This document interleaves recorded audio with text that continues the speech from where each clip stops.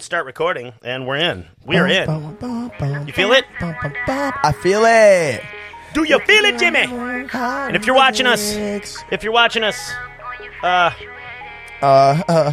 you're with us on live on Facebook. Thank you for hanging out with us. We now have at least two angles. We'll have another angle, one close up on Jimmy. What's that Jimmy's other very angle shy. like? What's that other angle like? The other one's just me, and it's over your shoulder, and it's when I'm lecturing. I can do that. You like that shoulder? Yeah. You like that shoulder? Okay. All right. Tape it down. Cool. And welcome to Post Roll Podcast. What's up, guys? Good to see everybody. This is Jimmy and Colin, and we are talking about Grappler Deep Dives. I know dives. that, a lot of you guys do what we do. You guys, hopefully you grapple. And then you deep dive. No, you go on. This has always been a thing with like YouTube and all that. But anyway, before we get into it, thank you to our sponsors, GJJ SAV, Gracie Jiu-Jitsu Savannah, the best place in the world to train the best martial art in the world with the best dude and dudes in the world. And we just lost all our viewers. I don't know how, but it's okay. Hey, they're like, this is boring. We're just saying hello. We just got here. Come on, give us a second. We just got here. It's all good. We ain't worried about nobody, right? Yeah. But hang with us. Hang out. And thank you to Jimmy and to Pedro and to Yerba Mate. So I went to Mate Factor. And got us recently? This. Did you nice. are you tasting this? It's like chicory. I haven't tasted this yet. Taste this. Okay, we're gonna taste it. Okay. What do you think of that? That's got chicory. This is a dark roast mate from Mate Factor. Okay. And they sell it there and here in Savannah, and I guess everywhere. I don't know where that cult is, or that where that store is. Where that cult? Sorry, what I say cult? Anyway, I don't know where that store is, but was there an old lady at the counter? Like an older lady? No, a whole bunch of young people. Okay. Yeah, there's usually an older lady there. Her name is Azra. Azra? Yeah. Oh, yeah? Yeah, she seemed like the main leader of the place. Yeah. All right. She's nice. She's nice. So thank you to all our non-sponsors and all our some sponsors. And if you're joining us, join us and hang out with us. We're going to talk about let's talk about Grappler Deep Dives. First, we're going to talk about grappling. We're going to talk about martial arts. Oh man, yeah. What? Yeah, here it is. Ready? That's it's time to talk about jiu-jitsu. Jiu-jitsu. Those are the sounds I make usually when I'm grappling. So I like to go on Grappler Deep Dives. That's what I was getting at. Meaning that like I'll go on YouTube, and I think we all do this. And some of us take it to heart too much, and then we bring it to class, and we're like, I saw this on YouTube, yeah. and I was watching Danaher's DVD, and okay. Yeah, and there's like a big kind of stigma about that, and I get it, but it's helpful too. Like I watch, you know what's helpful for me is watching Tonin or some of these guys are looser, like what's his name, the little dude that does the donkey.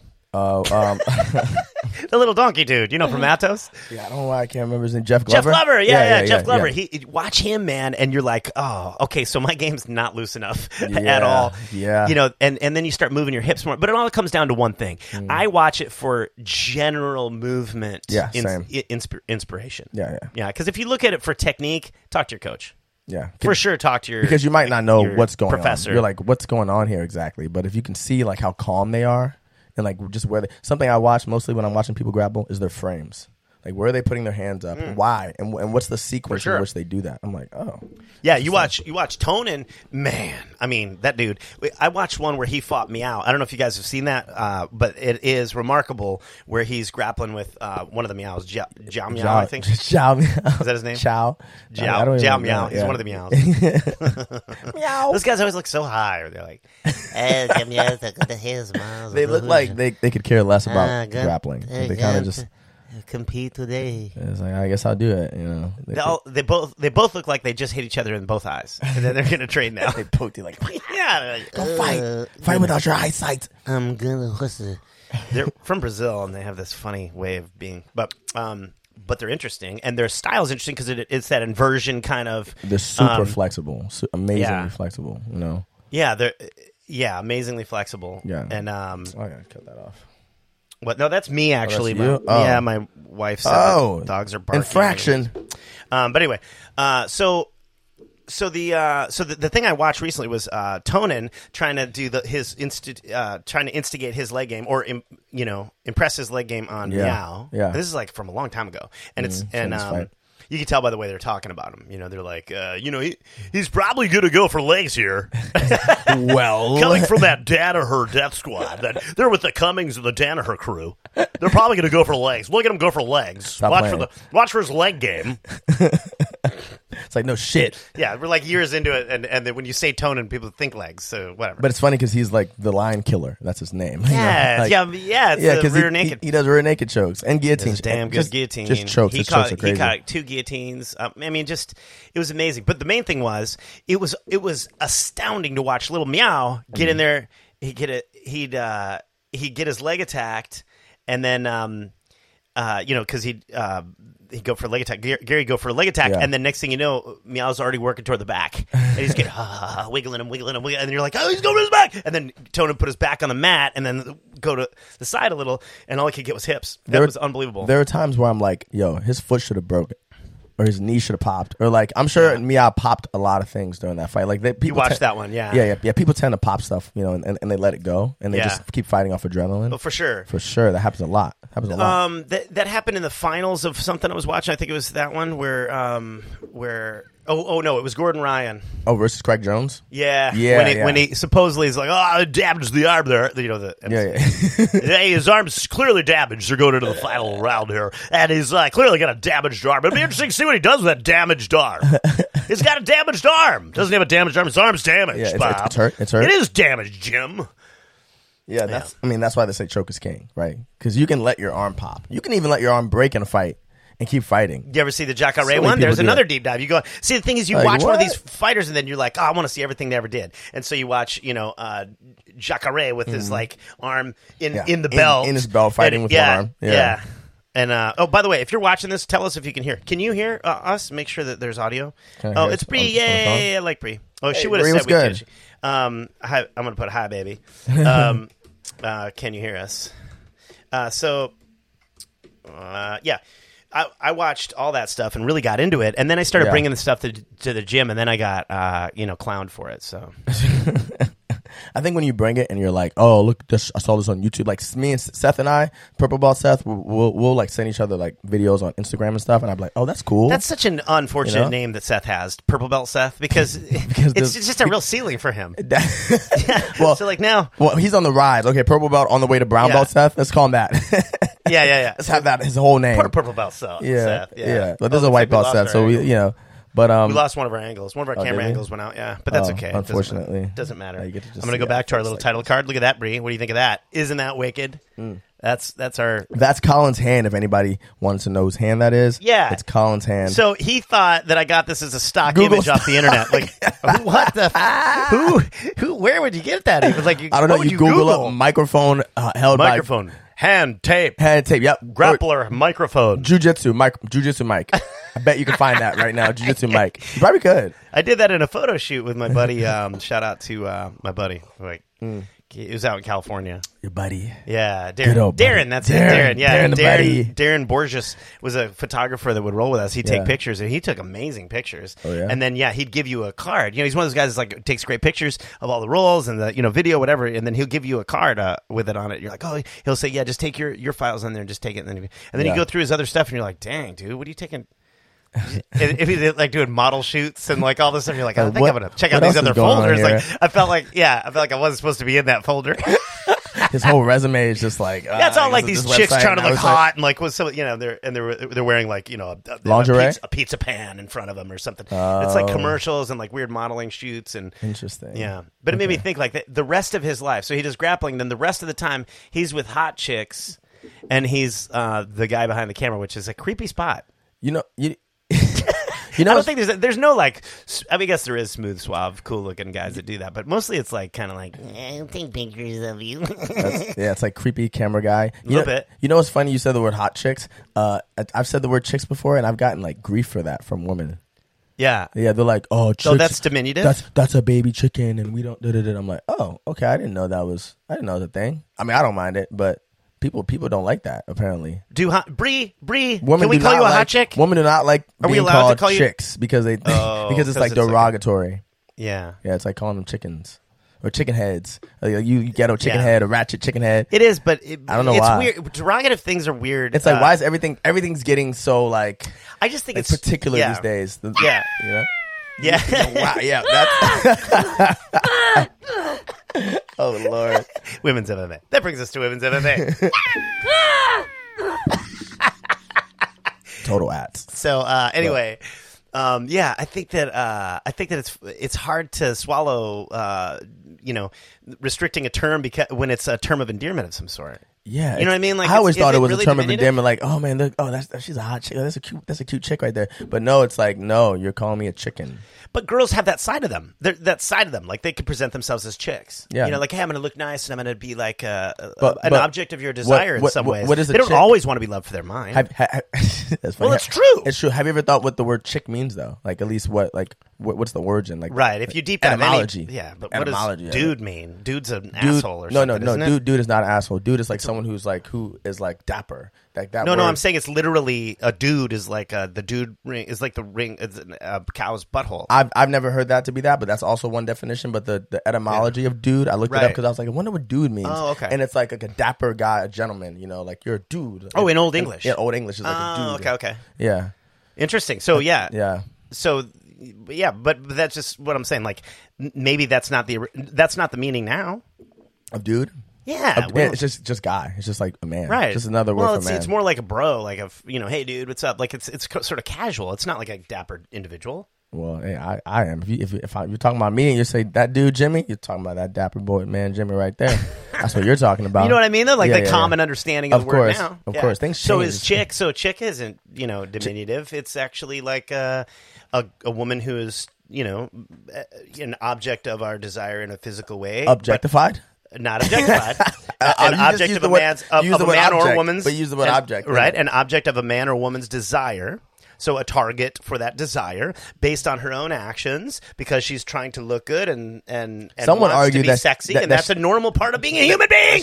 She could also be intelligent too. That's true. It's true. Some people would be like, I'm just existing and I want to wear what I want to wear, and it's not for anyone else to say anything and blah blah blah. Bree says she identifies as a non-binary bird. Bree, I love you. That's okay. All right, but anyways, we're on the topic of deep diving. And looking at videos, you know what I mean? Like, and coming to the gym with your video. I think the best thing for anybody to do if you do that is to go to your coach with it. Be like, hey, I saw this on YouTube, and what do you think about this? Sometimes it can be kind of annoying. I think James might be annoyed by that, but he also would be interested in breaking it down. Oh, right, yeah. You know what I mean? It's like a challenge. Yeah, and he could say, well, because I've never brought him something and not had him say, okay, but look, you're going to defend this way, and this is a non-starter because you're not going to be in that position because this is going to happen, and I mean, I've never had him not have some sort of real shutdown for the thing I'm trying to create as a fundamental part of jiu-jitsu. Like, this we can just do this, and he'd be like, no, because this. Yeah, because there's no wedge here. You don't have there's no leverage here. You need this, and I'm not saying like there's a counter to everything. I'm saying like literally that's a failed movement. Yeah, and there is a counter to everything, but in this particular movement, it wouldn't work at all. Right? I agree. Yeah. Bree says we're cutting out a lot, and we're getting to that. I'm working on something. Working on it. We're messing with my girl. I'm going to get rid of my messages. I think that's part of it. You know what? I have a couple of programs open that don't need to be open, so that probably will help. Okay, so I'm going to shut that off. But here's the other thing. Yeah. So on the deep dive, I got into looking at when you pick a grappler that you're like, oh, I want to see this guy's fights, whatever. Yeah. Try to pick people that are similar to your body type and movement, and because you watch their development over these years in these high level matches, and you can kind of see some reflection of your own movement. Yeah, you're like, I can move like that. I'm lanky. Like that's why I look at Craig Jones because I'm like, Craig Jones is pretty lanky. I could probably attempt to do a leg entanglement like he does. But Gordon Ryan's someone I look at a lot because of like how calm he is. Like I like to look at like certain different like attributes of people, like whether or not you're calm. I look at this person because they're aggressive. I look at this person because they can invert properly, or I look at this person because they have like good foot sweeps or something. Like I look at different grapplers for different attributes, and I try to obtain those attributes through watching them. It really helps because jiu-jitsu is a very visual sport. Yeah, people miss. Men are visual. Did you know that? Men generally? Yeah. I think that for men and women it's probably different. Yeah. Bree might want to chime in on this. I I think because men, instinctively we're more visual, in our relations. It's because we had to hunt and see things and maybe. Like gather. Okay. We're just aroused visually. We have more, visual relationship to our movement, whereas women are more emotionally invested in an exchange of some sort or whatever, like more big picture kind of. So more kinesthetic? Like you think they're more maybe, feeling? Yeah. Maybe more kinesthetic. I don't know. Bree, you might have an answer for this. I don't know if you're still there, but I would be interested to hear what you say because I do believe when we're talking girls jiu-jitsu. Oh, Lord. That it's a different approach. Yeah. We've talked about this before. Yeah. But it may be on that bigger picture level. Yeah, but how many senses are involved in training jiu-jitsu? Mostly 3, like the sense of touch, sense of sight, even your sense of hearing. Yeah, but we're drawn to certain 4, all 4. But aren't we drawn to certain things? That's true. I think that based on a number of attributes, but one of them is gender, and that's like I think that's nurture nature, and that's like more like genetic. You're genetically predisposed to certain things for sure. Like for me, I'm very visual, but my eyes aren't good. So it's crazy. Like they weren't good, but my eyes were always great. I had the best vision ever when I was a kid. I had an eidetic memory. I could remember images all the time. Then as I got older, my eyesight went away. And now I have more like an internalizing memory, like a more inward visual memory. I can see things in my head. I'm more of a visionary more than I ever was. That's amazing. So you had really good eyesight as a kid? Eidetic memory. I could remember things. You said eidetic. What is that? Which that means photographic? It's photographic, but also like everything. I could hear something, everything about a moment, I could remember it. Really? And relive it in my head. So that was your sense memory that was triggered by sight. Yeah, triggered by sight. Sight and then the hearing and everything. What about smell? Senses, my sense of smell was the same way too. No, I mean, do you use that as a sensory trigger for memories? Yeah, like do you sometimes smell something and go, all the time. That takes me back. All the time. So you're just really connected to your moments. Yeah. That's what you're saying. Yeah, sometimes and you just have really good sight. Too attached. But now my eyesight's not good. My eyesight's fairly poor. So now I think I rely more on my envisioning. I envision more than I ever did. And I see things inwardly and I can close my eyes and imagine. I've always had a great imagination. Imaginative. I used to play with my fingers and fight each other. But you were telling me that. Bree says she's very visual. Yeah. So, it's an individual thing, I think. It is individual. I think women are typically, there's a genetic predisposition, but then there's also socialization. And some women have more male attributes in certain ways, and some men have more female attributes in some ways. And that's that nature nurture thing. Yeah. Like socialization. You're right. Like whether or not women had to look at certain things more than we did, because not to say that you were raised to be a man, Bree, but I'm just saying that you have some male attributes that may serve you in jiu-jitsu. I'd be interested to see. Look, jiu-jitsu's so young. We haven't done any there's no massive peer-reviewed studies on on the effects of long-term training, on the effects of the other things in your life, whether it how it affects parenting, how it affects learning, how it affects your work, how it affects your overall fitness over long term with these basic structural injuries, but your organs are like a 12-year-old boy, or not. That's weird, but you know what I mean. They're young and healthy. But it'd be interesting to see the some results on that. Data on those kind of experiments, which we're living it. So here's what I think about jiu-jitsu in that sense of jiu-jitsu teaches you 2 main core principles about things. It teaches you how to yield, and it teaches you teaches you forward progress.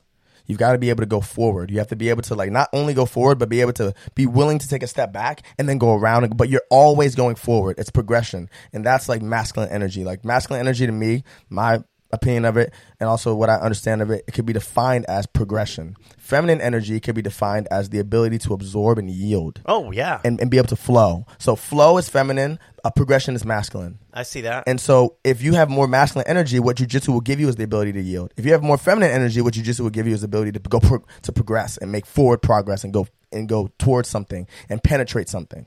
Right, because that's what the masculine energy is. It's penetrating, and feminine energy is receptivity. Keep this clean. Right, but I keep it clean here. I'm keeping it clean. We're using big words. So exactly. So even if you're a man and you come into jiu-jitsu and you have more feminine energy, you're more willing to yield in situations. You will be taught how to drive forward and how to stand firm in where you are and have base.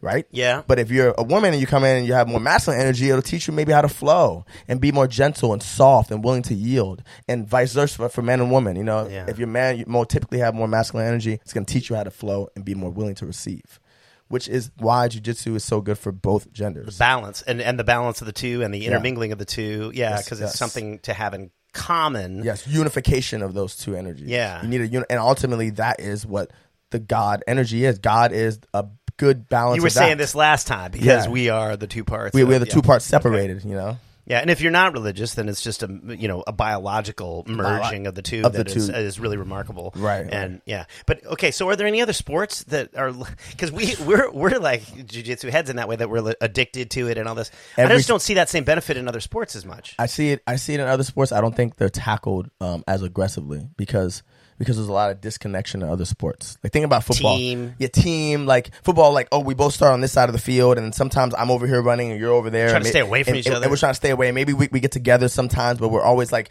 in these like separations. Whereas jiu-jitsu is this constant connection and movement through connection. Yeah, which is what separates it from anything else. So where there is an emotional or a more figurative demonstration of connection, there's always going to be driving it an actual literal connection. Yes, like salsa dancing. You may not even be able to do the two separately. They may be mutually exclusive. Or no, what is that the right word? They may not be. You can't do them apart from one another. Yeah, you can't do them apart from. That's me trying to use language. I got way outside of my normal syllabical, usage. I got up into the 5-syllable words and I got real scared there. Oh Lord! But salsa's a lot like that. That was a funny little. Did you make that noise and put that there? No. These are sounds. It just sounds like you did that. That sounds like you. Does it? That sounds like you when you probably wake up in the morning. Don't have any kind of. No, I was going to use for Cauliflower Corner. Wow. Damn. Time to talk boxing. Okay. Not yet. We're just playing with these things live. Yeah, we're just getting used to it. Yeah, okay. But yeah, I think salsa's like that too. Salsa dancing. The male, but in salsa, dude, the male is the one that's leading with the masculine energy, and the feminine is the one that's receiving and following the male lead. But there's always a lead that someone who's doing something that's progressive, and she's kind of receiving the movements and flowing with it. And that's like a good example of masculine and feminine energy right there. I have a buddy, a close friend who, he does salsa, and he's a salsa teacher and a black belt now. Okay, in jiu-jitsu, and they fit real well together for him. Yeah, he's good. I want to learn salsa. I want like a master to teach me. He's in California, but there are people here doing that. Yeah, I always wanted a ballroom dance. Yeah, I have a friend who you have this friend you grew up with. I think I've even talked about him before, where he can do anything better than everybody. Yeah, Charles. Shout out to Charles Pitts. Okay. Yeah, that's my man. That was your guy? Yeah. Mine's Jason Hansen. Jason, would just pick up whatever and just be better than everybody. Yeah. He's only 5'10" or something. He's dunking the basketball. When we used to shoot hoop as kids, he'd be like, he was working on his dunk. He's just, within a month or two, I guess he had it nailed. He'd be dunking. He could reach up and get it in. I was like, that's insane. For a white kid, you know, just like dunking. And then, tennis, he picked up tennis at like, 40? And now he's like playing tournaments and winning any tournament he's ever in. He instructs. He's like a tennis pro. He's like, Serena Williams, see me. Dude, he's unbelievable. See me on the court. You know how this happened? This is interesting. And I may have even talked about this on this podcast, but I think this is fascinating. What? I used to go visit him and up in Washington. He was in Seattle at the time. And he was he was living this amazing life and kind of doing what he wanted to at the time. And so he started playing a lot of tennis. So I was like, I'll play tennis with you. Well, I had taken some instruction as a kid, so I was pretty good. And I used to beat him sometimes or whatever. One time I handily beat him. Handily beat him. And that handle, baby. Handily beat him. Handily. I brought it to him. Yeah. And then I think I beat him and it was close.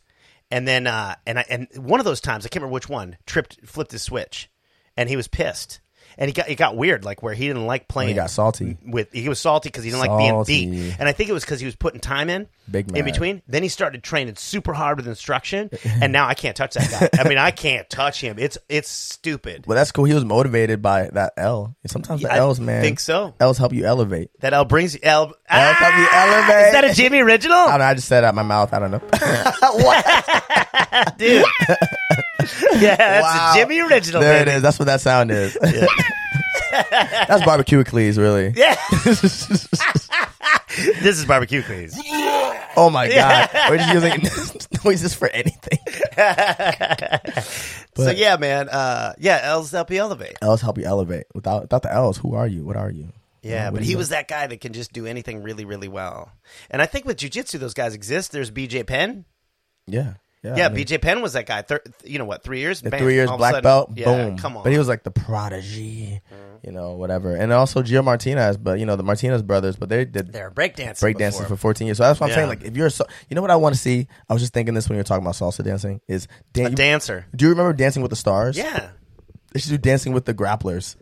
Oh my gosh! Yes, Dancing with the UFC. Oh man, have fighters. That would be huge. Oh, it'd be huge. Imagine like Conor McGregor, John Jones, like that's Holly Holmes. Win. Like, dude, come on, Dana. For sure, Dana, you got to do this. Dana, pull up. Yeah, I get a contract written. They're like, we just heard this on Post Podcast. We're taking this.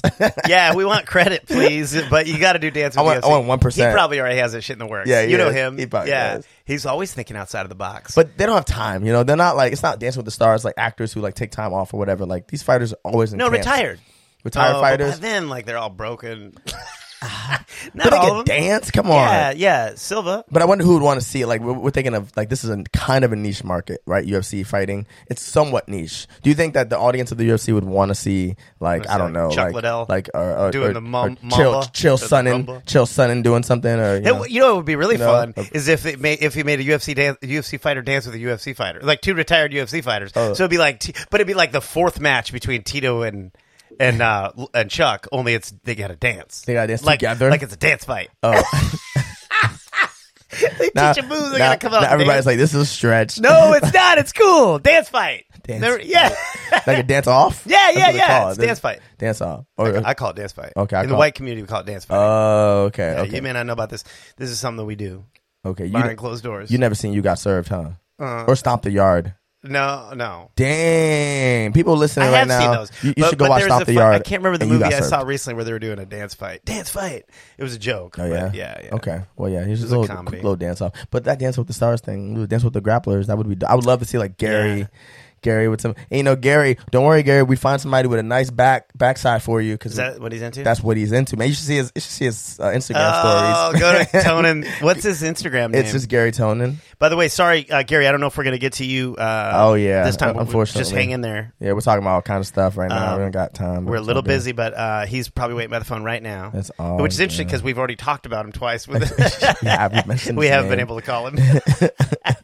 We can talk about you. I watch your matches. But we can't bring you on the show right now. So let's go back to jiu-jitsu proper. Okay. You were wanting to say journey. So I like this idea of doing we should do a podcast just about the journey from white to black. Yeah. And maybe have a couple of phone calls in there and stuff. But let's do a preliminary dive on this. Yeah. I think it's important for people to understand, at least from other people's perspective, what that journey means and what it looks like. Yeah. Because when you get in your white belt, you're like, I'm just going to go to class until something happens. Besides getting my ass kicked. It's like the horizon, just seeing where your next steps are. It's so far yonder that like sometimes it can feel overwhelming, especially when you walk in there and you want to be a black belt. I feel like people walk in there and they already want to be a black belt. And they think, I don't know, because of what they do outside of jiu-jitsu, maybe they're a nuclear. That it's going to cross over? Yeah, I don't know. Yeah, they're smart, they're smart people. That's and they think that they're going to walk in there and be like, I'm going to pick this up, dude. I did Taekwondo when I was a blah, blah, blah. Or I'm a nuclear scientist or da-da-da-da. Or, I'm a doctor. Or whatever it is that they think that they're so smart at doing. They think they're going to walk in there and just pick this up. And then they find out slowly but surely that it's more than just getting techniques and putting them together like katas. Especially if they've done like a striking martial art, it's not just kata. It's like technique and then application. And by the way, every little inch that you make completely changes the position. And like you have to be able to adjust with that, and that's what we were talking about earlier with masculine and feminine. When you walk in there with a lot of masculine energy, especially when it's like, oh, I got this, I'm going to progress real easily. You'll find that you need to be able to yield to win. And if you don't have that feminine balance, you're going to find quickly. Make the noise. Is that what you're about to do? You'll find quickly that you're gonna have a bad time. Yeah. In there, it's gonna be a bad time, especially as a white belt.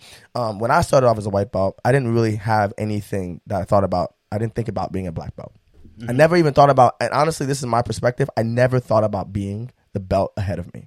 No, me neither. I felt like an aversion to that. I think a lot of people do. They're like, that's a lot of pressure, actually. But also, that's you'd rather be a surprise. All of a sudden, you're there. That's a humble perspective. It's also smart because it's like looking at a giant pile of dishes and just stepping back and looking at the big pile. You got to go in and get a dish, one dish at a time. Yeah.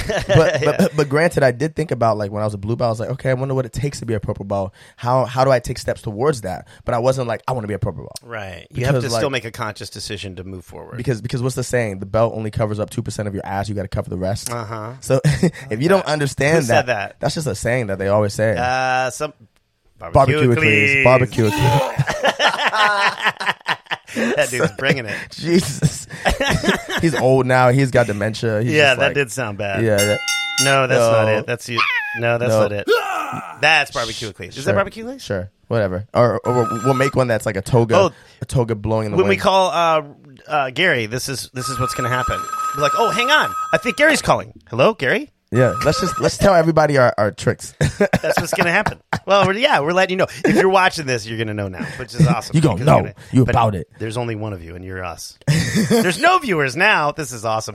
I don't think it's really tracking us. Probably not, but anyway. People will listen to it afterwards, for sure. Yeah, so what we were talking about was the journey, and I'm curious from the brown belt perspective, when it always looks like a big mountain if you look at the bigger picture, but as you learn, I feel like as you learn along the way, you learn that there's way more to learn. So it's exponentially more complicated. The more you know, the more you don't know. Yeah. So it becomes more complicated as it spreads out in front of you. Yeah. And then you get like I'm at the stage I'm at. I'm like, wow, okay. I feel like I have more to learn now than I felt like I had when I was a white belt. Yeah. And yet I'm years in, right? So I'm curious from your perspective. Is there a point where it starts to refine again and become more focused? Or does it always feel like it's spreading out more and more and more to where there's just more and more content, more and more things to consider? It expands your knowledge that you haven't yet gained. Yeah. I think at every belt stage that happens. Okay. Here's how I look at a belt. Okay. Let's say I'm a white belt. I did my thing. I got my blue belt. When you get your blue belt, now it's like, okay, I know some things. Now I have to refine those things. So I think every belt past white is that. You start off, I'm going to refine my things. Okay, I think I'm doing good enough. Now, okay, I'm getting smushed again. Boop, boop, boop. Now I got to start doing that again.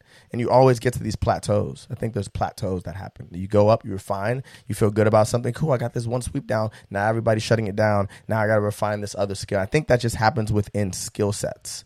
It's more so within skill sets. Yeah. Oh, I'm good at sweeping from close guard. Okay, now I'm getting shut down. Now I'm getting passed. Okay, I need to refine the not getting passed part of it all. Okay, now I got passed. Now I have to refine the side control. Oh, my side control is getting smushed. I got to refine the getting on my side part of it. Oh, I got to refine the part of underhooking. Got to refine the part of overhooking. Got to refine the part of not getting my arms attacked while I'm doing all these. It's just everything is a refining moment, I think, all the time. You're always picking something to refine.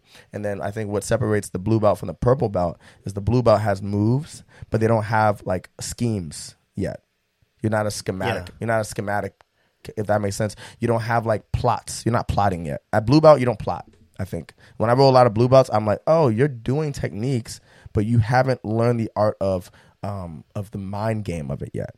There's a mind game. At purple belt, you should be mind gaming now. Now it's like, okay, I know how to do this, and that, and the third.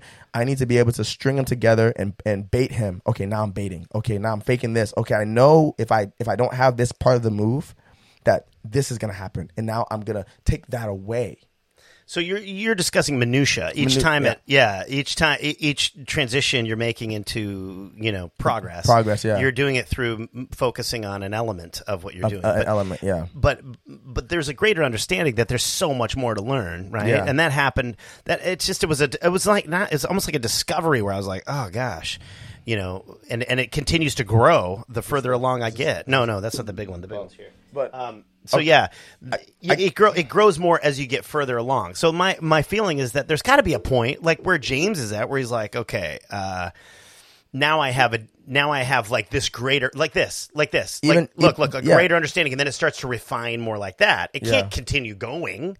Can it? Well, yeah, he starts refining leg locks, and so he's refining leg entanglements. He's refining, getting into X-guard, refining different positions that he. So you're saying then the minutia becomes all the refining elements of all the things you know, all the things and then you know. it does expand out again in that way. Of course, yeah. Oh, wow. It never ends like that. Oof. And that's why jiu-jitsu can seem overwhelming. But I think when you have a curriculum, it can feel like, okay, well, I'm at blue belt. Right. I know all the curriculum moves for purple. I test. Okay, so we're talking about the progress from white belt to black belt. Let's talk about that. Let's talk about like remember the blueprint? Remember the grappler's blueprint that Lloyd Irvin came up with? I never looked at it. But, yeah, that was a thing that they were touting back when Ryan Hall was a blue belt. Mm-hmm. He was in that he was selling that with Lloyd Irvin, the grappler's blueprint, and it was like this. Was a blueprint, I think, and it was this book, basically, or whatever, this flow of things that they were selling, and that needed to be how you approached it, like some sort of focus, right? And with some sort of structure. And you know, I feel like a lot of people's approach, a lot of us, you know, at given times, all of us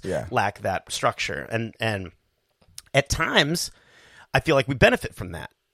Because it's a free flowing, idea farm, right? You're connected more to your body and what you're doing and what's right for you, and you get outside of the structure, and then you start like, oh, geez, look at this, and this expands. But I think the basic structure you have to work inside that framework. Yeah. And if you don't have it, I'm a classic example of not having it. Right. And you just kind of wander around through jiu-jitsu, and it's a forest, and you don't really get to the checkpoints. And it's a forest, and what tends to happen is what happens to us in our lives because we're just human beings. We seek comfort, so we're gonna do whatever we're best at or that we like to do, and then we stay caught up in these like comfort zones. Like for me, it was me doing triangles. It was triangle chokes, and I did it all the time. And I was like, well, I'm comfortable doing this. I know how to do it. I'm good at it. I can tap somebody with it. And then James was like, yo, stop doing triangles for a long time. Just stop. Yeah. And like, but he's like, no. Yeah, it opened up my whole game. I'm like, no, no triangles. It opened up my. I remember that happened because I'm like, I'm starting to dominate Jimmy, and then I found out you weren't doing your favorite thing ever. I was like, oh, no wonder. And then it created a realization for me. I was like, damn, I'm like, right there. Hey, threw that picture out. Okay, that's a little new breed. Jimmy with his new breed belts. I'm chilling, and he has a math hat on. Make Remember America, Make America, make her think again. Think harder. Sorry. Think harder, which was our buddy Andrew Yang. I was thinking Shout out. Yeah, let's not get too far off topic, but I was just thinking about him yesterday. Yeah. Morning or afternoon, I guess. I was driving home and I was thinking, what if he'd won? And like, where would he be today? What would he be doing right now? Man, we would everybody would be training jiu-jitsu. It'd be a federal mandate. Because, yeah, exactly. It would be. At least cops, remember? Yeah, of course. I think they all need to be purple belts. I think that's happening, though. That's happening slowly. Especially with Pedro. Pedro's working on that. Yeah, I was talking to some military dudes. There's a guy that helped me get all this firewood. Yeah. And he's an aviation division special forces guy. And he was saying that now, you know, the hand-to-hand stuff's mostly jiu-jitsu and you know, and then striking built around it. But it used to be just Krav Maga and that kind of thing. They didn't do a lot of grappling. And they have a nice program now called Adopt a Cop. Oh, really? Yeah, which is great. And I was speaking about military, but yeah. This is cops. Adopt a Cop is great. Like we've got like at least 5 cops that train with us now. And you just bring one in? Yeah, you just bring one in. And he comes in for free? Yeah, they get like financed to man, that's incredible. Actually, you know, we need to call Pete Wilhelm at some point. Pete, if you're watching, I know you'll see this. I'll send you a link. Pete is he runs Triton Fight Club out in Tulsa. Okay. And he has a free program for any PTSD, anybody with PTSD, ex-military, even cops, and then also for cops. So anybody ex-military cops, veterans and cops can train for free at his academy. That's amazing. Because he feels like one of the biggest elements of jiu-jitsu, or I mean of PTSD, is, you know, a big part of it, or at least a trigger, is that you come back from being a part of something bigger with a group. You know, you're in a family, and then you have to now not only process your memories and moving into your regular life family, but also now you're not connected to anybody who you can. You feel isolated. Yeah, you're isolated. You're not connected to I don't want to say fraternal or a brotherhood, but it's like a peoplehood of people that, you know, understand where you're at and understand how you feel, have been through it, whatever. But you were in that. you were creating bonds in adversity, and then now all of a sudden all the people you created those bonds with now are separated. It's like a traumatic. Whereas jiu-jitsu is a family, and we have these bonds created in adversity, and we give each other trust, and we do that. So it's replacing that family for you while you focus on something physical to do all the great balancing that you need to for your soul, you know. And, man, it's so important. That's such a good point because, you know, like what was it last night? We were on the mats and man, there were so many people on the mats. And something I thought about is weird. The energy was so good last night. Isn't that cool? It was like everybody was uplifting. It was so amazing. James was happy. I was happy. Like James would he was working on top mount stuff. And like whenever we would go 1, 2, 3, clap, he would stay on top of me and we would fight. Nice. And we kept doing that. I'm like, get off me. And we were like trolling each other and talking shit. And like, I was just like, this is exactly the family vibe, you know? Yeah. And there were so many people on the mats from different places, different backgrounds. They do different things. And there's no talk of anything else but like what we're there to do. And which is just to like help each other grow and get better as people. Like that is the fundamental reason why we're all there.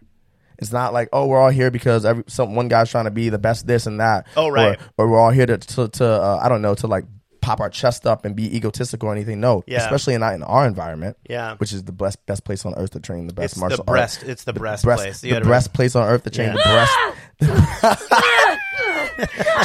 Chicks. Best place ever. Yeah, no, you're right. It's a good vibe, a good family. But you know, it does ebb and flow. Like you said, the vibe was really good last night. But like, we're emotional creatures, so sometimes we're like some people are sad, and it's lunar. It's lunar. We all want to be sympathetic for the person who's hurt right now, or you know, like hurt emotionally for some reason, or we just feel the vibe of each other, and we're like bees in a hive or ants on a hill, and and sometimes you get in there to train, and you're like, oh, I didn't train well. It felt funny. People were on edge a little. Yeah. What was that? And people are getting their emotions out. I came in. The weirdest part is when you come in feeling like, all right, this is going to be the best day ever. I got all my work handled. I'm ready to go train. I got 2.5 hours. This will be great. You walk in, and then everything goes wrong. Yeah. And you had nothing to do with it, you don't think, but you did play a role because we're just part of this greater body that is one family, and it's just kind of this energy flow. But you live through that together, and that's part of the bond. That's part of the bond. Like, I don't believe you can really create bonds with people if you don't go through adversity with them. No, you can't. You just can't. It's fake. Well, not the same bond. Yeah, I mean, I guess bond by definition. I guess, but is that really a real bond, a true bond? That's what I'm saying. Bond by definition is through adversity. Yes, through adversity, exactly. I think so. Yeah, or it's more connection. It's a connection. Like you said, is true. You can't create a bond unless you've been through something together, because they have to be created in something. It's like you can't create a hard knife without forging it. Exactly. Otherwise, it's just soft metal. Exactly. Yeah. That's why people who tend to work at like restaurants and stuff, they tend to be really close because, man, they work that hard shift. But that they use hard knives. They shank each other. Like fighting in the alley with the knives. But no, they go through that adversity. You know, they go through the weeds together. Us against them. Yes, exactly. There's that too. Yeah, there's that. Yeah. There was a guy, and I'm repeating myself again, but it doesn't matter because it's important. This dude I worked with in Tulsa. Again, Tulsa. Why Tulsa? There was a young dude who was a Mensa student, and he ended up. He was very young when I met him, and he had done his thesis on. He was a sociology, anthropology major, and he did his thesis on bonds created in adversity. And one of the things that he used at that time, I don't think I really knew Peter. I would have had to meet with him, but he used comedy as the lifestyle of a traveling comedian or traveling entertainer as an example, and foxholes for soldiers, and it's very similar because it's an us against them. So you naturally pull together in this really close way. You have to. I think family. That's why family is very important. Well, family is a bond created in adversity. Yeah, you were in a house and on a block, and it's us against them to some degree. And, well, you have to survive together. Yeah, yeah, and it's why gangs are a welcome place for young people who don't have family. Because it's bonds created in adversity. It's a family. It's an us against them. Safety. It's the same. It's a language it's a language we understand and we speak fluently, even if we don't speak the same word language. Yeah. That's the thing that we do. It's just community. We need as an animal. Yeah. And so you animal need brain. You need it. And jiu-jitsu is not a replacement of anything. It's an enrichment of that impulse or that instinct, and that builds who you are. Creates that kingdom. Man, and I'm telling you, it actually, in my opinion, this is the Grappler Deep Dive episode, I guess, because in my opinion, when I built that family, informed my bond with my immediate family, my family, my wife, my children, my in-laws.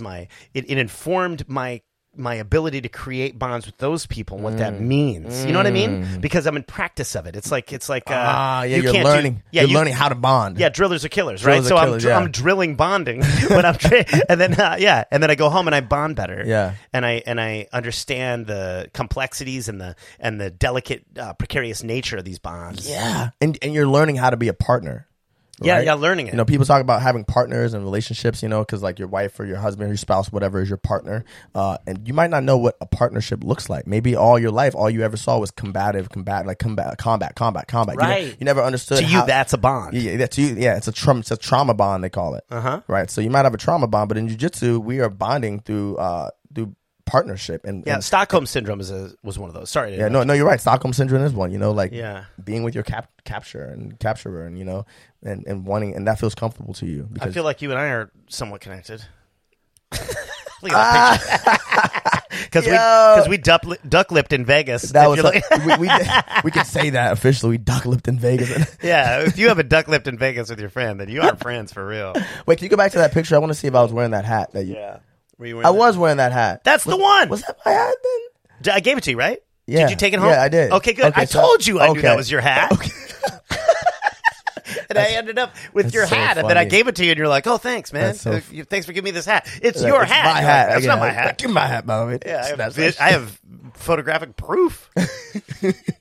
So yeah, I feel like the bonds that we create through jiu-jitsu, and you know, look, it's bonds through adversity, and it's an us and them thing too. But there's also this whole other thing that we're practicing giving total trust to another human being over and over 6 minutes at a time. Yeah. And some people violate that trust. And when they do, you see it and you know what it is. And it's not like the strange, hazy, mysterious nature of life where you're like, did somebody just violate my trust? Yeah. I don't know. I have an opinion that they did. And they're like, I didn't violate your trust. And then there's this argument about whether or not they violated your trust. Now you have more conflict. Yeah, no. But in this, clear, cut, that guy and dry. fucked you up. Yeah. You're hurt. There's a physical pain. It's clear. It's clear. It's obvious. The clarity of jiu-jitsu and the bonds and connections we make and the bonds and connections we break and the trust we make and the trust we break in jiu-jitsu, the clarity of it gives us perspective on the rest of our life that we can't get from anything else.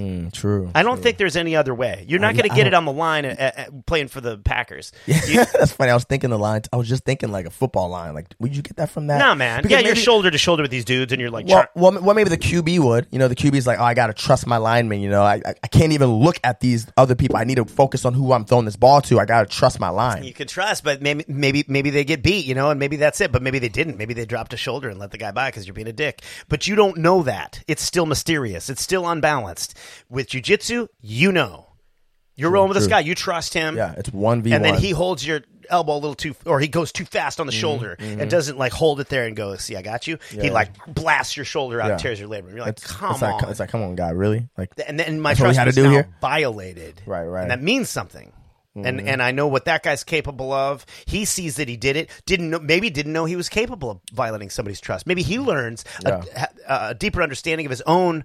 Of his own flaws and says, "Oh, geez, my ego's so big that I had to tear that shoulder, and I knew better because I wanted to win, and now I have to address that part of myself."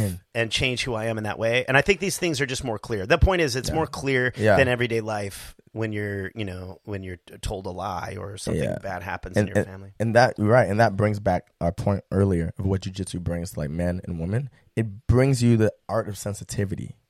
A lot of the times we're not sensitive. We're men, for instance, maybe might be told, like we're socially told to not be sensitive, to be hardened by things because we kind of have to be. You know, we're the ones remain functionally cynical. Yeah, exactly. Like, whatever. Because we have to go fight wars and we have to go work on the assembly line or whatever it is. Kill that chicken. Go kill whatever it goes. That we're close to, but we got to kill it because it's not working out. Yeah, whatever. That's a hard thing. It's very hard, and we have to be able to soak it all up and eat it all. But no, we have to be sensitive in jiu-jitsu. I got to be so sensitive to that arm that I'm attacking that as I'm slowly pulling it back, pinching my elbows in, pinching my thighs, using my hips to elevate to attack your arm, I've got to be so sensitive to feel you tap me and be waiting for the tap, but also at the same time trying to break your arm.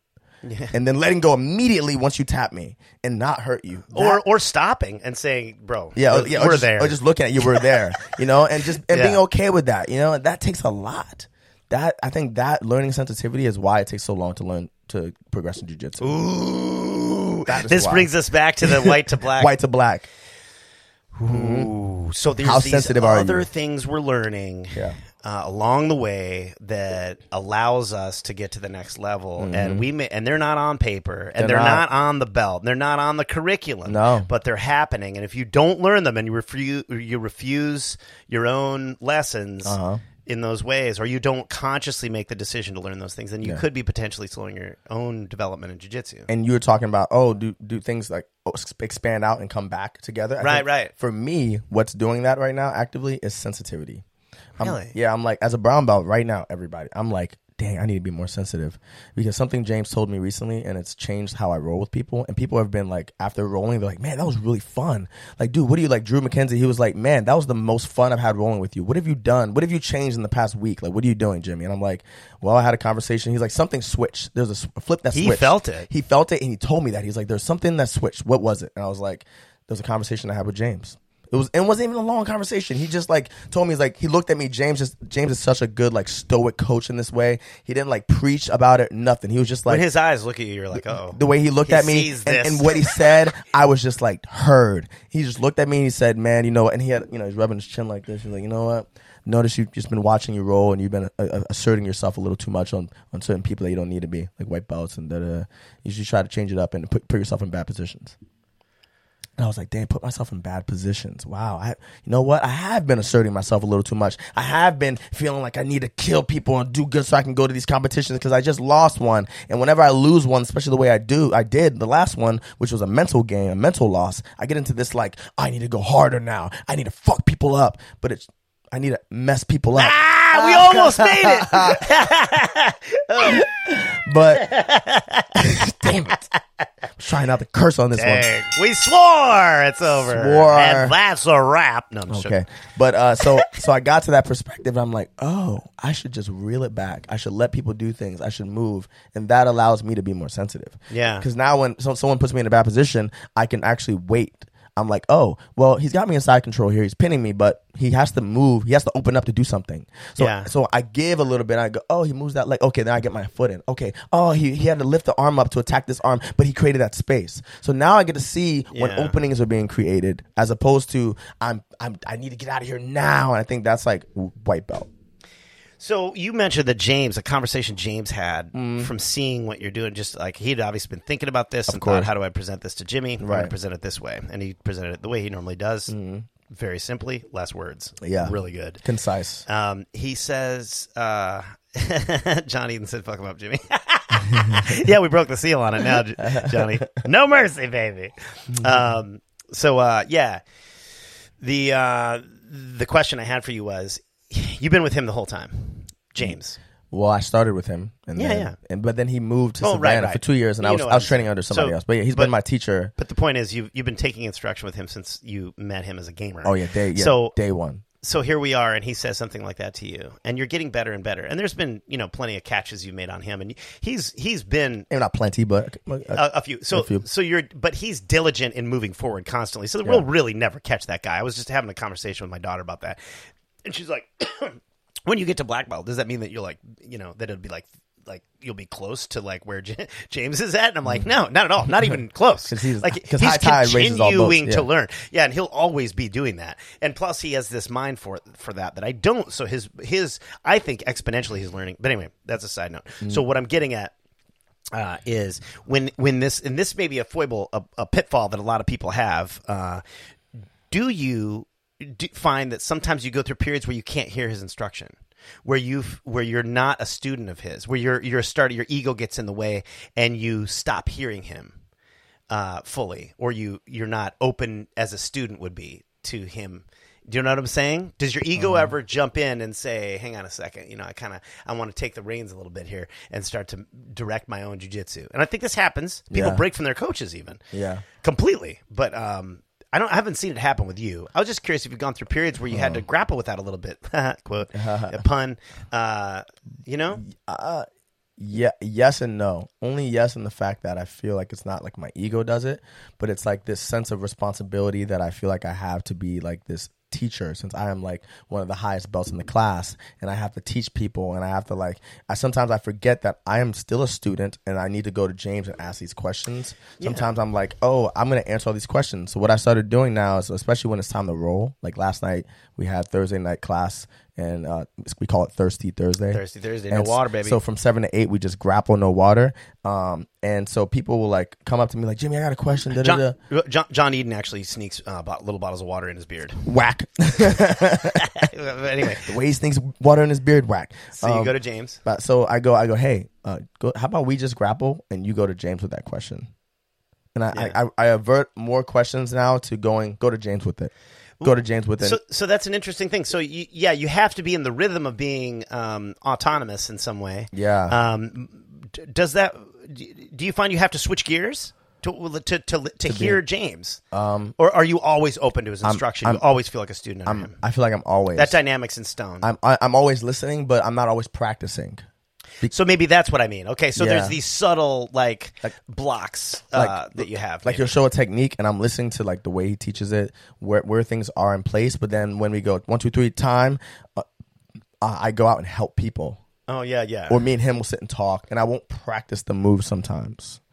Do you ever, especially when it's a fundamentals class, where I think I should just be drilling everything all the time? Not to get too detailed on this, but I'm curious about this because I think a lot of people struggle with that dynamic and what that means and what that is. And could it be that sometimes, like you said, you don't practice? Do you find that like you're not thirsty so much sometimes for new knowledge as much as you should be, or as much as benefited you in the past? Yeah, I feel like I'm not always like question. Right. Sometimes I'm more thinking about how to teach something, or how I'm trying to break it down in my own head. Mm-hmm. Yes, I can agree. Sometimes I'm doing it in my own head instead of going to James for the exact thing.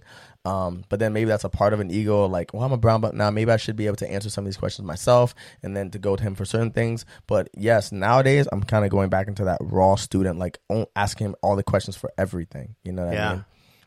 But then again, there's a responsibility. I feel like I should know these things. I should know this stuff. And then feeling like shameful to be like, oh, I got a question about this thing that I think I should know. And then won't. Yeah. So it's like that sometimes.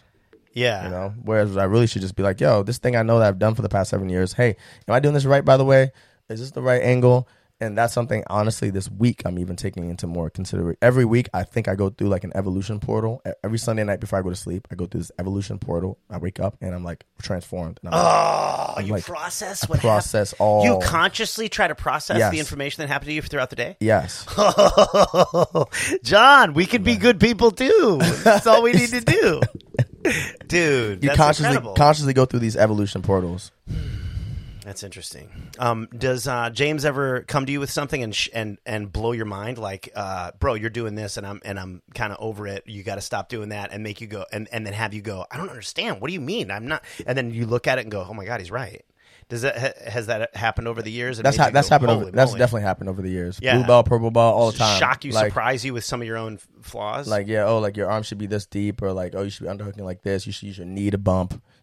From side control once you these are things he taught you that you stopped doing or something too. Yeah, these are things that I wasn't doing well enough, or enough of, or like, hey, maybe you should try to enter into these entanglements more, or like focus on this more. Has he ever urged you to write things down, or? Yeah, he talks about that all the time, writing stuff down. Granted, does he write things down? Probably not, but he's also a visual person. Let me ask you, what form of writing things down has helped you, if any? Do you write things down? You keep a journal? Some guys keep a jiu-jitsu. I don't. John Eden is the scribe of our gym. Scribe. He's the scribe. He writes it all down. You should wear a toga. Literally, everything that's probably been taught ever is somewhere in a book somewhere, and he's gonna publish it later. But this is my memoir. His memoir. Yeah, exactly. It's gonna be 1,000 pages, like Anna Karenina. Yeah, like that. Yeah. That's a Tolstoy novel. Okay. Like that, yo. Yeah. Okay, but no, writing down, if anything, creating songs out of things and creating rhymes out of things and teaching things in the way that I do to my kids' class. That helps me solidify things. Yeah. When I make it creative. But writing stuff down, I'll write something down, I'll never look at it again. Yeah, I have a hard time with that too. It has to do with organization, I think, because there are people that can organize those things. Journaling for the win, says John Eden. Absolutely. Because you're like writing, you're organizing your thoughts. There's just so much to it. But I also don't like my handwriting, so I'm like, I don't even want to look at that. So it's a whole nother learning process. You gotta go through. It's a lot. But I feel like we learn from repeating. I mean, I know from stand-up comedy that I learned from, like what you're saying, by exercising the thing and like getting it, like I did, do the bit over and over, and then it kind of like gets solidified in my head, and then it works. Yeah. And then it's just a neural pathway, and that's kind of what we're doing with jiu-jitsu to some degree. But when I sit down and write it out, and then trim the words, I don't need that, don't need that. There's something about writing out what you're doing that clarifies the structure of it a little more. When I'm teaching class, I'll write things out, and maybe reminds you, of little things. Oh, geez, yeah, I'm not. Oh, that's right. Yeah. When I write lyrics, I definitely write. Well, if it benefits you that way, then I think that's something that could benefit you the other way. I think with jiu-jitsu, you would benefit from writing it down more. Your natural impulse may not be the best way. I would, and maybe I should just type it more and like just text. There you it go. Out. Yeah, type or learn to type. Do you know how to type? Do you type? I'm a fast typer. Oh, okay, good. Yeah, I took typing classes in middle school. So you can flow. Yeah, I know how to. I know exactly. I can type without looking at the keyboard. I hunt and peck. Because I took 2 typing classes in middle school. What's the most important thing from school? We're at an hour, so we're going to wrap it up pretty soon. But what is the most important thing that you learned from school that informs your life every day now? Do you remember when you were growing up that informs everything from your jiu-jitsu to your relationships to whatever that you use every day, it seems like? For me, it's history, I think. History? Just to give you an example. I think it's because I'm always like relating things to past experiences, and then when I think of the world, I'm relating it to the world's past experiences, and it makes sense to me, and it comes into perspective better. And so the more I started focusing on history, the more I started understanding everything from politics to family to just to new endeavors and work. So that's why I like history, and I use it all the time. I don't really use math much, but I like it. My 2 best subjects in school were always English and math. I was always really good at math. I was always in honors programs, and like I was in AP Lang, AP Lit, and then I was in like a creative writing class. That class actually changed my whole life because I met friends that are still friends of mine to this day that changed my entire life. So, did you learn tools for expressing yourself creatively in that class? It definitely helped what I already knew, for sure. Okay. It gave me a lot of like we read a lot of poetry, and I learned how to write stanzas, and I understood what I was doing when I was already writing lyrics, because I had already like written lyrics and songs, but that informed me of what I was doing. I was like, oh, I'm writing a stanza. Oh, I'm writing this kind of stanza. I'm doing this kind of thing. Or this is a haiku. Or this is This is like a certain kind of rhyme scheme. Inward rhyming. Fluent in the language of creativity. I learned how to rhyme inwardly. I was already doing things naturally, and my teacher would be like, Jimmy, do you know you're doing this kind of rhyme scheme? I was like, no, I just do it. She's like, oh, that's a really interesting inward rhyme scheme. That's like complex, like poetry. I was like, I didn't know that. And then she helped like guide me through like writing processes and stuff. And I wrote more poetry there. And I did like poetry jams, and I did yeah, for sure. So you think it's the creative writing classes? I think creative writing in English because I think I understand the way I understand the English language and how I see words and like playing with words. Like that has changed the way I express myself. Like reading is the foundation to all knowledge. I'm going to ask you a question to close this thing down that I used to ask every guest. Yeah. And we should be asking our guests. And I think pretty soon we're going to start having our phone calls back and do that now that we've got our stuff in order. Yeah. Just bring them back in here, baby. Yeah, we're going to get it done. Bring some barbecue please knowledge to the world. So that sounds like you. It's not me. That's got to be you in that thing. So here's the question. Hang in there, John Eden. This is going to be a good one. What do you say? No, nothing. I'm just saying, like, hold on to your journal. Stick your pen up your butt and hold on to your journal. We're going to talk. This is it. Think. Okay. The question is, if you could give jiu-jitsu to anybody in your family, just magically make them a black belt, anybody in your immediate family, your genetic family, who would it be and why? Only one person. In my immediate family. Damn, it's hard between 2 people.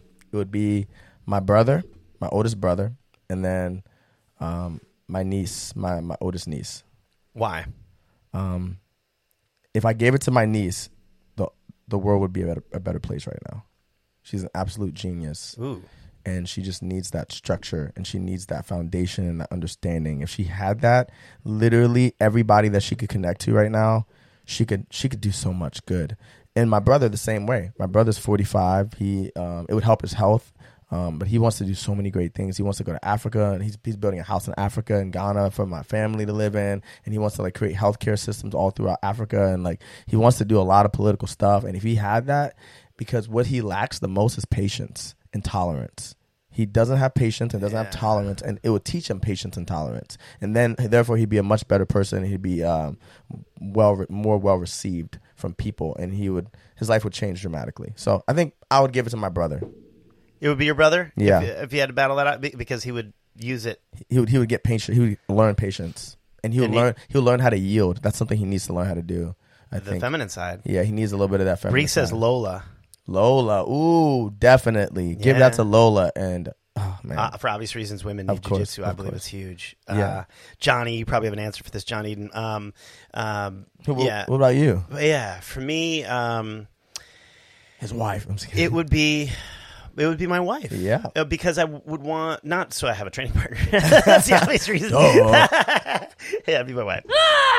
So it'd be because I think there's a lot for her yet to learn about the things that we're learning in jiu-jitsu. And she doesn't have a sport or anything like that. And I'm not, I'm not bagging on her. I'm just saying she doesn't have anything to inform that part of her life. She's a hard-driving, family-oriented person who's got goals for our family, and she's just sacrificing every minute for those things, and she's amazing. Yeah. But as a result, she's personally unfulfilled in certain ways that she's yet to begin to address, and I think that right there would... that'd be the game changer? Would be the big game changer. Dang. And also, she's tiny.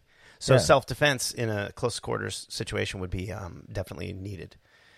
For little people, it's a big deal. That's why, women, I think, can benefit from it. But yeah, that's my answer. It would be my wife. I think my kids, you always want them, but they can learn that. And, my son would benefit enormously, but I don't know that he'd use it for good right now. So we need to figure that out. Great Sean. So if you're saying give them a black belt, like you're also saying you're giving them like the years of experience, that 10 to 15 years of experience on the mats and bonding and all that would come with it. Yeah, would come with that experience. It's an interesting hypothetical just because it's like, well, what kind of they'd be a different person. What kind of memories are we giving them? They would have whole memories. They'd have like seminars they did. They would have all kinds of things. Like, it's interesting. It would be like it'd be like weird. It'd be like a time or no, what's the like a hyperbolic time chamber kind of like stuck in time. Twilight Zone. It'd be like the Twilight Zone where like you make a wish and then it changes everything, and then like by the act of 10 to 15 years of my wife doing jiu-jitsu, and then you bring her to that point of having done it. Yeah. I may not even be with her anymore. She may be like, get rid of this loser. Yeah, exactly. She comes to all kinds of conclusions. We would then both of our memories may have changed. Or whatever. I would think we'd still be together, but the point is that like she may have needed to fulfill herself in some other way and had to break bonds with me for that reason, because maybe I'm holding her back and she discovers it through jiu-jitsu, which it should be a great Twilight Zone episode. Yeah. I would maybe even rephrase that to like, who would I give the will and drive and love for jiu-jitsu to? Like, the lessons learned. All of a sudden, they love it and they want to do it and they start doing it. And then they start learning and they start learning it. And then they're stuck to it and they're addicted. Well, maybe it's a two-parter. Who would I give that bug to? Two-parter, yeah. Two-parter. I give the bug to my brother, but yeah.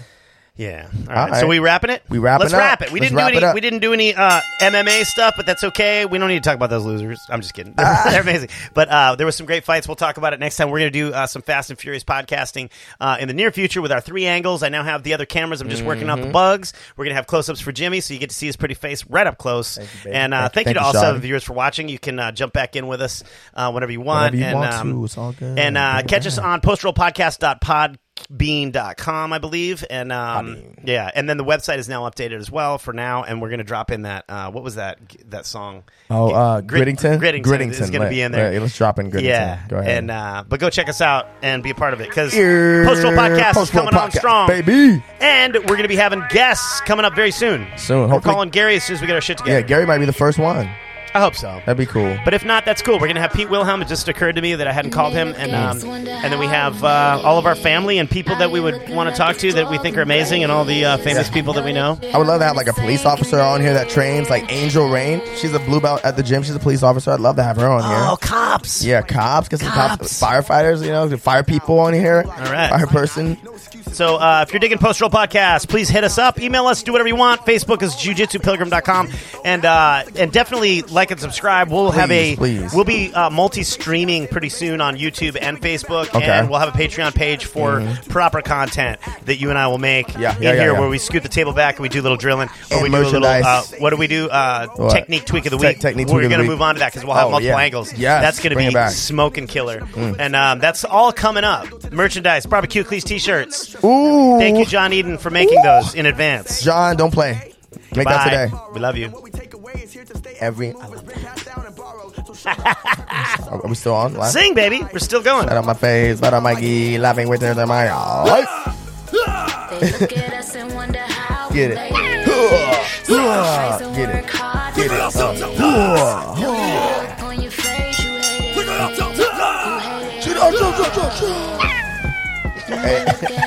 That one's so pathetic. That one's just. I like the women grappling one. Women are like eye rolling. It's like women's tennis. Where like I was watching women's tennis. Yeah. And I was in a condo with some stranger, and you know how they sound like, in a especially condo Serena. with some stranger. Can we rewind that? Oh, I was doing comedy, so I had some comedian with me. Yeah, sorry. And I didn't know the guy. And I'm in there watching like Serena Williams play in a big match. Yeah. And both of them were very audible. You know how like tennis women. Yeah. And he comes out. He's like, I thought you were watching porn in here. Oh, you get stabbed, Johnny. Yeah. What are you doing? Come on, man. Let's just go back to the tell you the same. Slap 1,000 times they say, live another day. Slap him before you burn your ego. Just gets in the way. So if you wonder how we rated, check out the association. Kinda like my other wife, crazy jujitsu super live. I love your flow on that, John. If you're still listening, I love your flow on that. Serious flow. He's got it. Yeah, he's got it. Flowing through the beard. He's a man. He's got that beard flow. Hard out in 5, 4, 3, 1, 5. We made it. I can do the melody. Fucking greatest. I'm a percussionist. Oh, God. Peace. See you later.